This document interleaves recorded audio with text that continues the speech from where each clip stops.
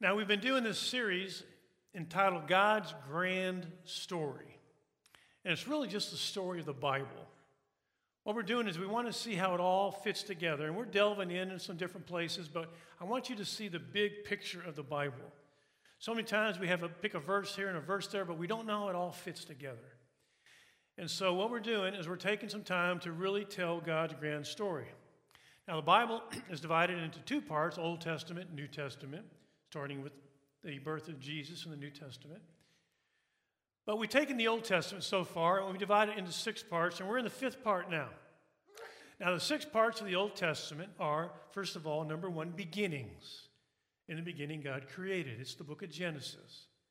Number 2 is wilderness wanderings.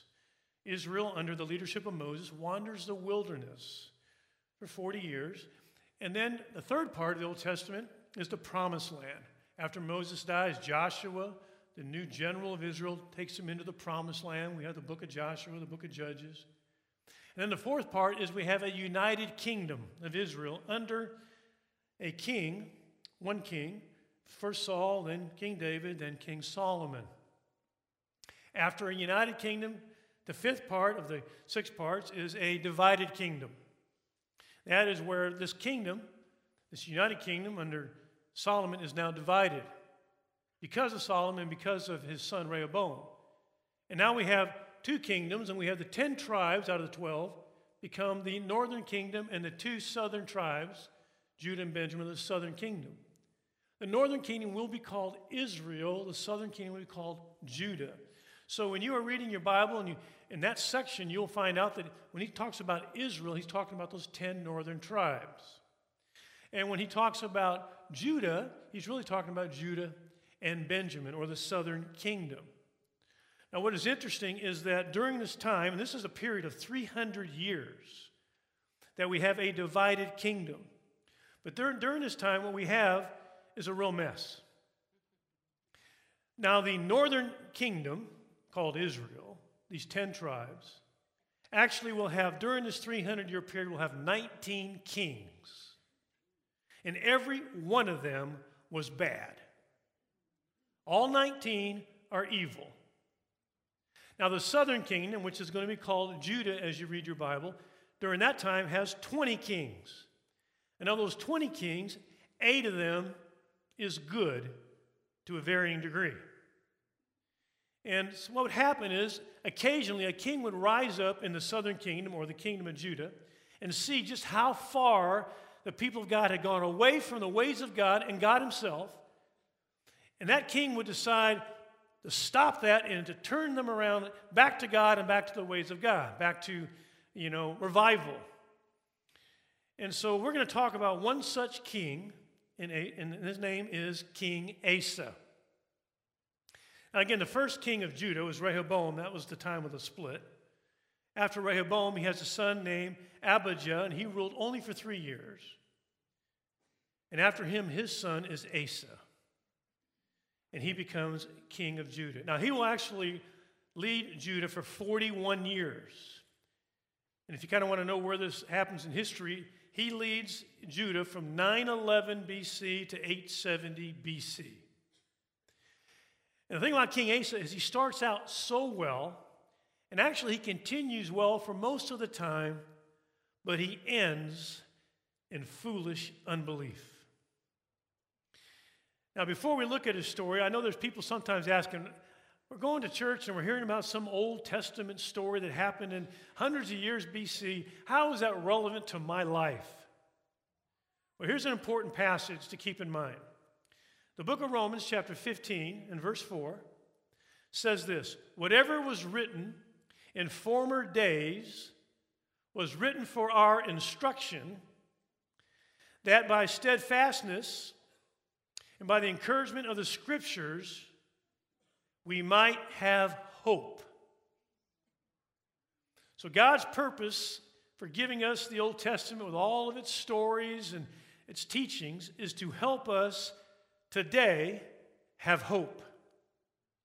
Now, hope is not the way it's used modernly of, I hope it happens, it might not. That's not biblical hope. The biblical hope definition is a certainty that God's going to come through for me in the future as I trust in him. So these stories are going to help that rise up in us if we will believe these stories, receive the truth of these stories. So let's look at the story of King Asa and let's get some hope.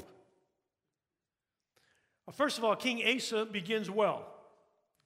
Let's go through some verses and kind of summarize how he began. We have, starting off, again, this story is 2 Chronicles 14 through 16. We have in 14:2, Asa did what was good and right in the eyes of the Lord his God. What a great start. 14:3, he removed the foreign altars and the high places. So he takes down all the idols.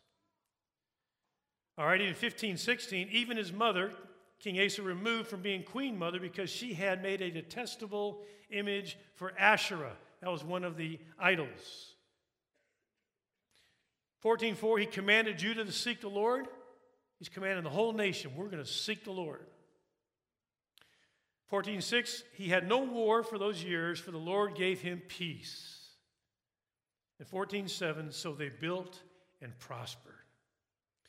So what a great beginning we have with Asa's leadership. He's living a life of obedience. He's called the people of Judah to live a life of obedience and trust the Lord. And the Lord responds to that by blessing them and giving them peace and giving them prosperity. Well, Asa not only began well, he continued well. Let's keep going. As the story goes, chapter 14, verse 8 of 2 Chronicles, Asa had an army of 300,000 from Judah and 280,000 men from Benjamin. Those two tribes, two southern tribes. Verse 9, but Zerah the Ethiopian came out against them with an army of 1,000,000 men, 300 chariots. 14:11, Asa cried to the Lord his God, and listen to this prayer. O Lord, there's none like you. Help us, O Lord our God, for we rely on you. O Lord, you are our God. Let not man prevail against you. 14:12, so the Lord defeated the Ethiopians before Asa. Chapter 15, 17, and 19, the heart of Asa was wholly true all his days, and there was no more war until the 35th year of the reign of Asa.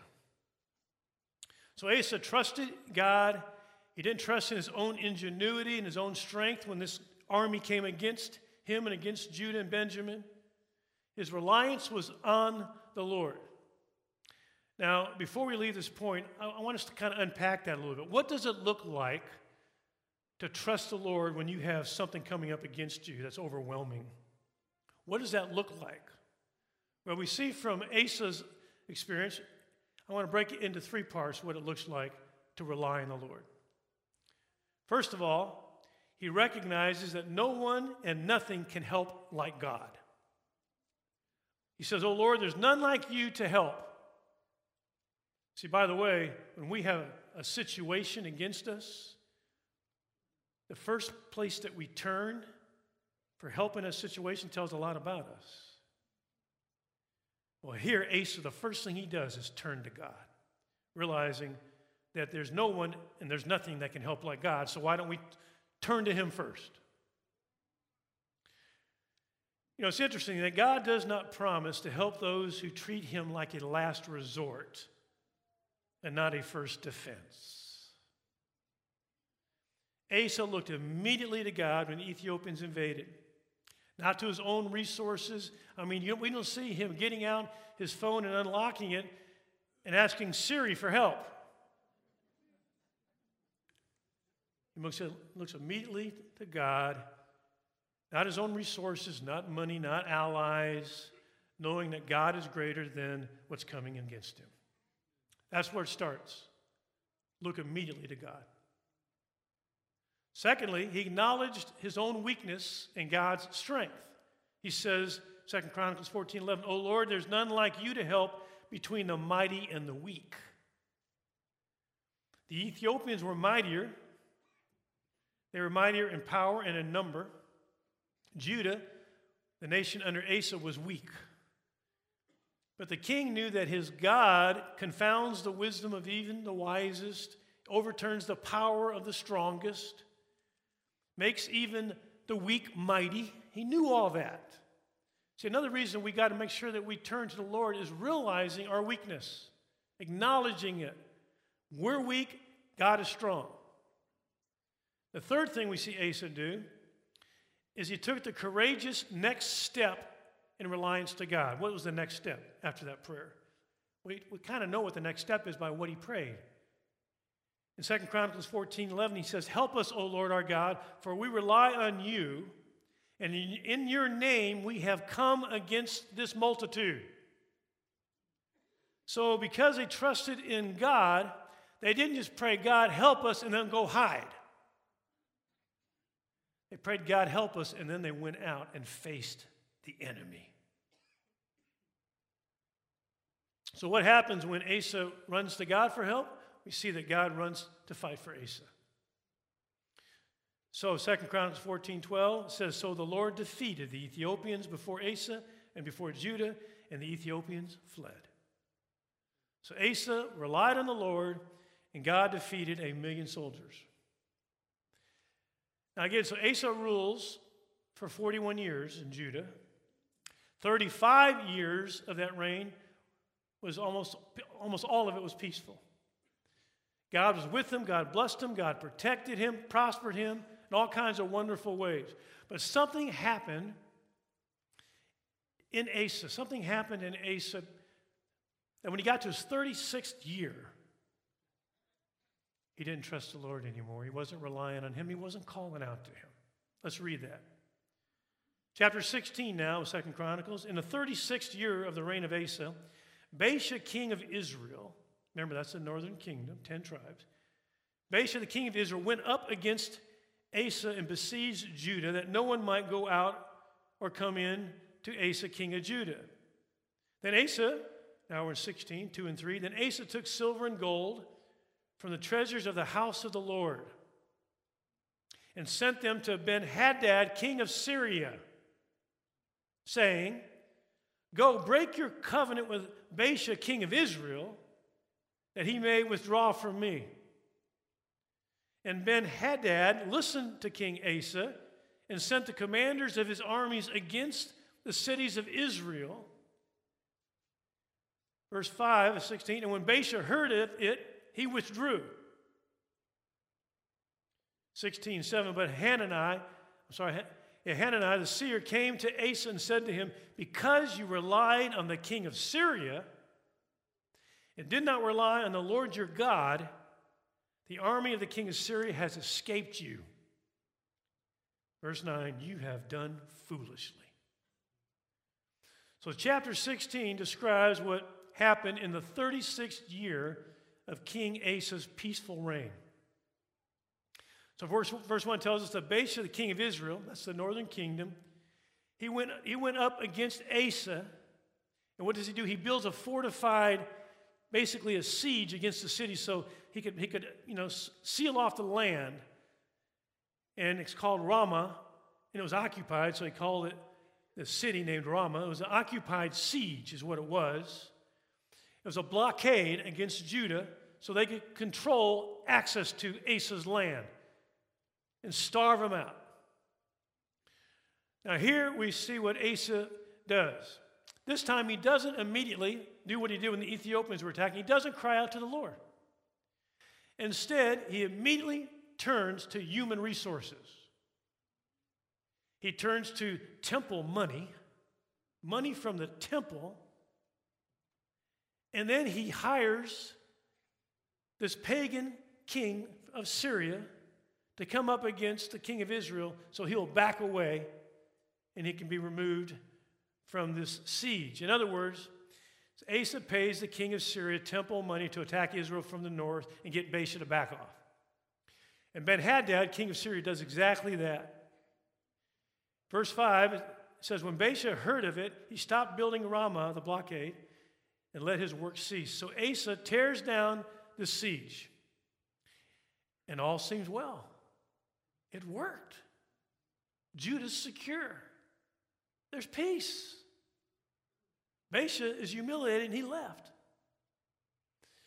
But Asa's unbelief, his relying not on God but on man, did bring short-term relief, but it's about to bring some long-term hardship. I mean, so many times we rely on ourselves, we rely on our own resources, and things seem to go well for the short term. But things are not well when we stop relying on God. Stop trusting in Him. You miss all kinds of tremendous blessings when you don't rely on God for the solution.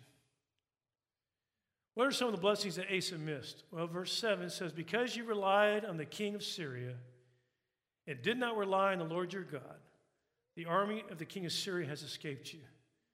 See, God would have not only protect Asa and Judah and Benjamin from Baasha and Israel if they'd have cried out to him, but he would also, God would have given the entire Syrian army into the hands of Asa so they'd no longer be a future problem. But Asa throws all that away by trusting in money and in man and not in God. And I want you to look at the hardship that comes into his peaceful life. Verse 9b says, you've done foolishly in this. From now on you will have wars.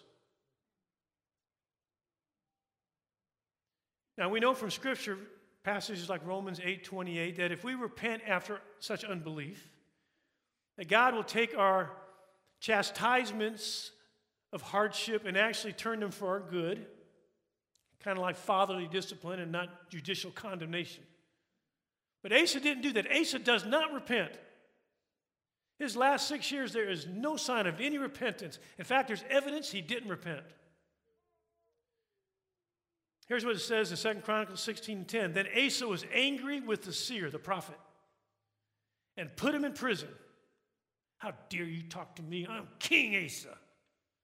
Put him in prison, for he's enraged at him for this. And Asa oppressed some of the people at the same time. So Asa puts the prophet in prison, oppresses the people, and becomes an old, unbelieving, bitter man.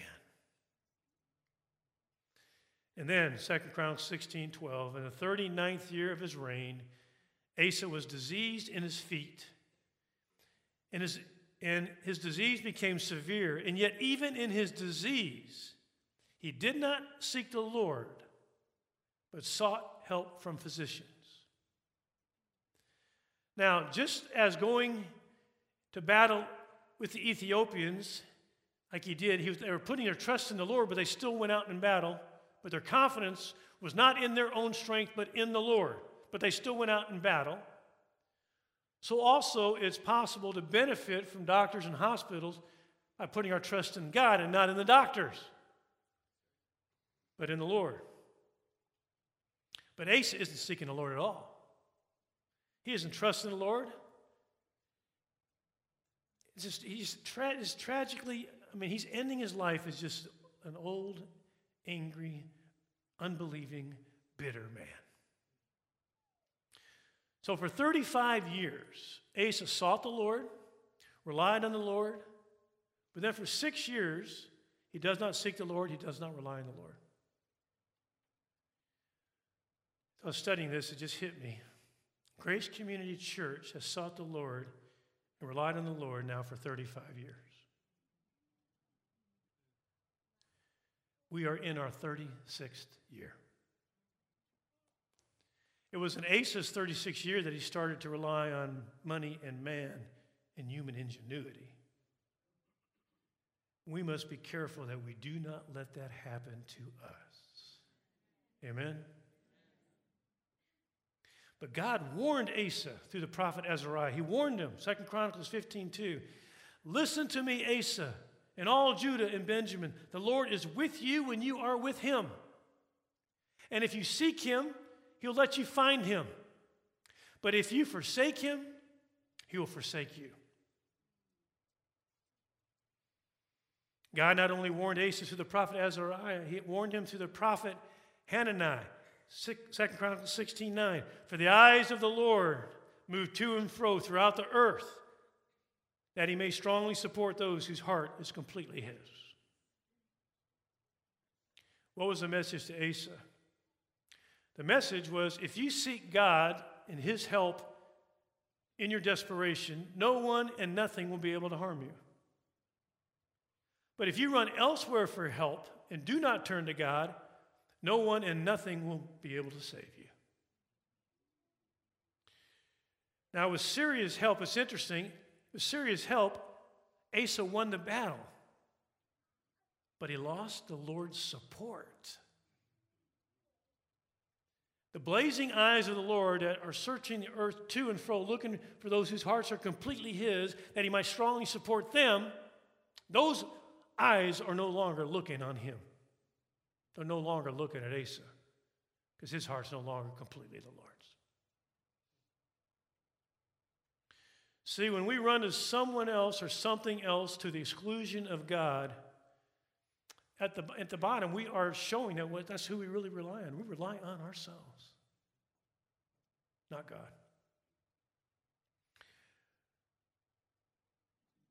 Instead of immediately stopping and praying,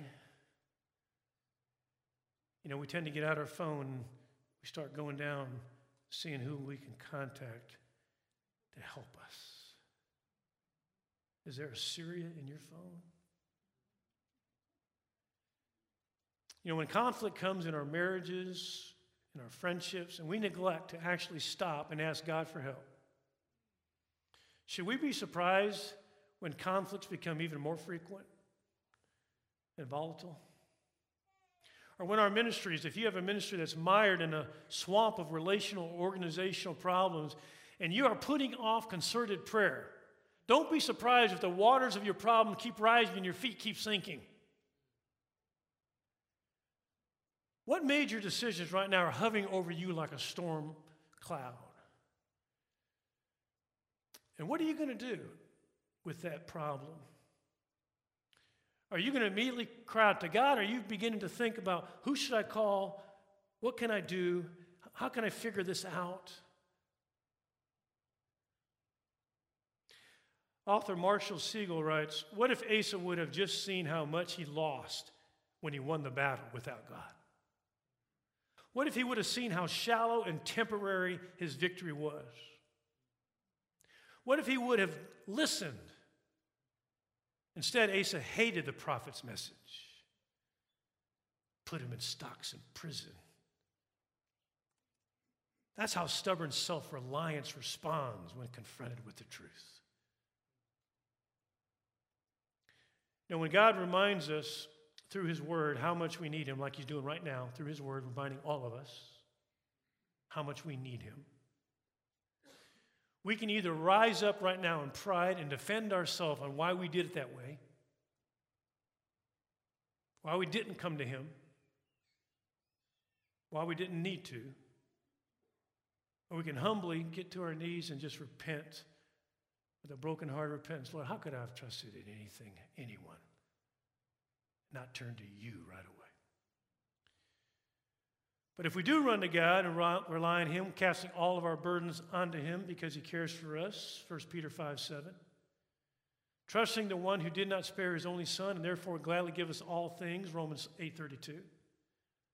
If we do that, then God will help us. He will help us.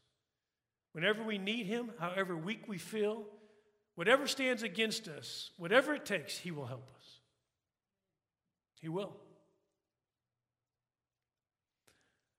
Author John Piper writes about this passage as well, and he says, the very nature of God is that he's eager to show his power on behalf of people who trust him. He not only did it once in the past with Asa, needed help with the Ethiopians, but it is the way he is. That is what it means to be an absolutely all-knowing, all-powerful, all-sufficient God who overflows in might and glory. Just because he's God, he loves to show off his power on behalf of the weak who trust him. Again, 2 Chronicles 16:9, the eyes of the Lord search the earth to and fro. Right now he's doing that. Right now the eyes of God are searching the entire earth. He's looking at every heart, including yours and mine. And when he finds a heart that's completely his, he loves to come support him. He loves it. I want you to think about this for a second. I love sports. I love athletics. I want you to think about the Big 12 Conference for a moment and scouts. The scouts from all the different colleges of the Big 12 that are going, their eyes are searching the entire state of Texas looking for good athletes. And if there's a good athlete somewhere, they're going to know it because they're searching the entire state of Texas. Every high school. Find a good athlete and try to get that athlete to come to their school. Why do they do that? Because they're scouts. That's what scouts do. That's their job. That's how they're wired. They're scouts. Well, that is what God does. God is just like that. He just is searching the whole earth, trying to find those whose hearts are His. Why? Because that is just how He is, and He wants to strongly support them. He wants to do this. He loves to do this. That is the God and Father of our Lord Jesus, who loved us and gave Himself for us. This is the God who hears all your prayers. He hears them all. This is the God who created the universe and holds it all together without any effort. This is the God who stands in this room right now. He's here right now talking to you through His Word. He's speaking to you right now through His Word. And He's calling you and He's calling me to trust Him, to call on Him, to rely on Him. Because He wants to come to our aid. He loves to do this. So this is the message from the Word of God to us today. Seek God. Trust Him. Make Him your first line of defense, not your last resort. In everything. If you do, He promises to come through for you. It may not be in your timing, but it might be a better time, but He will come through. He will. I want us to stand and close this time with ministry time, so please stand. I'm going to ask Brandy to come on up. Because if you believe everything we just heard from the Word of God, if you believe this and receive this, then what's going to happen? Hope will rise up in your heart. Hope, that confidence that God's going to come through for you in the future. Some of you right now feel like you've got a 1,000,000-man army against you. Some of the stuff coming against you. Some of you feel like you're surrounded. You're in a siege. Some of you feel like all these things are coming up against you, and the question is, what will you do? Some of you already made decisions that messed things up and made more wars happen, more problems. Some of you already trusted in money or man or your own ingenuity. You didn't cry out to God, and now you've got a bigger mess. You know, when we come together every Sunday, the Bible says we don't go to church, we are the church, and when we come together, we're living stones that make a temple that God fills. See, I'm glad for those of you that are online with us today, but I tell you, there's some things you can't get online. When you come together as a church and as a temple, God fills things, and God does some things there because He's here doing it. And one of the things I think He does is when we really blow it, and we've all been down that road, we've all blown it. We blow it and we make a decision or decisions, and we don't go to the Lord, and then we got a bigger mess. Times like this matter where we can just make this an altar and come up and say, Lord, I repent for that. I confess that. I was trusting in the wrong thing or the wrong person, and I ask for forgiveness. I'm trusting in you today. And those kind of times matter. Some of you, the whole course of your life will change in the next 5 minutes. Because you will come to the Lord and say, Lord, I've been trusting in man or money or whatever. And you're going to say, no more. I got myself in a mess. Forgive me, Lord. Please get me out of the mess. I trust in you. And some of you are right now got a big decision to make. How will you make it? You're also invited to this time to come down front and say, Lord, I'm giving this to you. I've got this problem. I'm giving it to you. Casting all my cares upon you because you care for me. Here it is. I rely on you. You are strong. I am weak. Help, God. And give Him a whole heart, and He will help you. So during this song, if that's you in either one of those categories, then come on up and just either repent because you already got in a jam, or ask the Lord for help. Either way, everyone's relying on Him during this song. with your situation. Father, you know every story in this room. You know every decision that we've already mucked up. Lord, you know situations that are before us that we have a decision to make. And so, Lord, we just pray that you, Lord, would now work in our hearts to bring us to repentance, but also that we could come up during this time with a real spirit of relying on you. And Lord, right now, any of us that have a divided heart with you, Lord, right now we confess that as well. And we want to have a heart that's wholly yours. So during this song, just come up and do business with the Lord. Let this be an altar unto the Lord. And don't leave the same way you came. Don't leave with that same burden. In Jesus' name.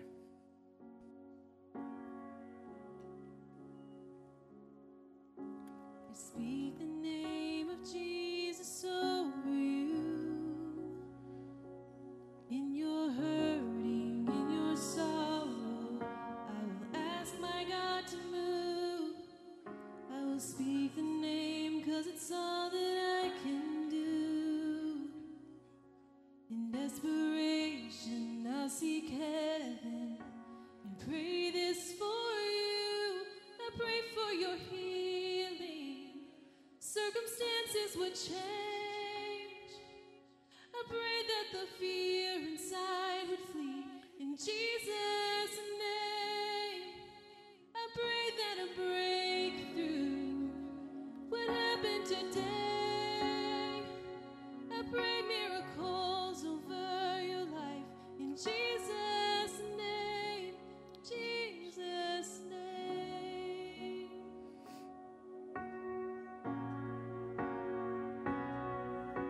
I speak the name of all authority, declaring blessings, every promise He is faithful to keep. I speak the name no grave could ever hold. He is greater, He is stronger, He's the God of possible. I pray for your healing. Circumstances would change. I pray that the fear inside would flee.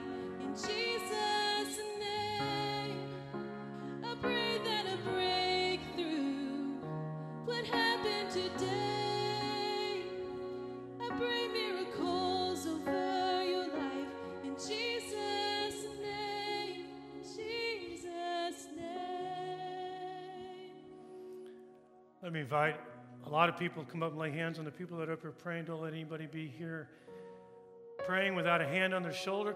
We need a lot of folks here. Come on, we need like 50 people. Come on up here, guys. Come up and lay hands on and begin to pray. Let the Spirit of God lead you into prayer. Look around. Don't let anybody be up here without a hand on their shoulder. You can squeeze through people. It's all right. Don't let anybody be up here without a hand on their shoulder.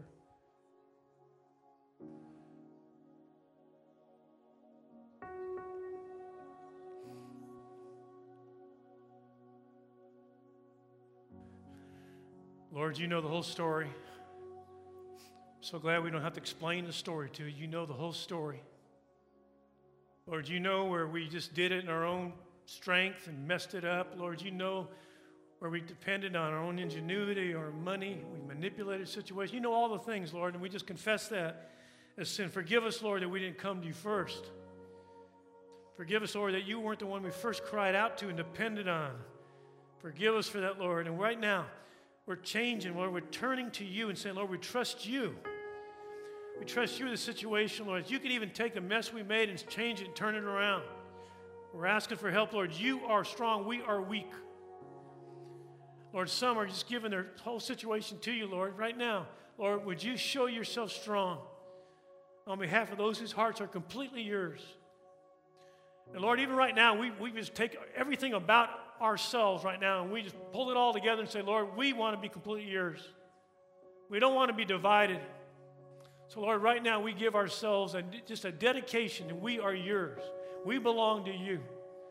Lord, in the years to come, we don't want to be those who make you our last resort, not our first line of defense. So Lord, we trust you. We trust you. We rely on you. We love you. And Lord, we pray also not only for all the individuals here, but for Grace Community Church. Lord, in our 36th year, we'll trust you more than the 35 before. In the 37th year, more than the 36th. And on and on and on, Lord. We want to grow in our confidence in you, trust in you. And we're so grateful you are the way you are, that you're just looking for people to come support this hearts of yours. We thank you for that. We thank you. We thank you, Lord.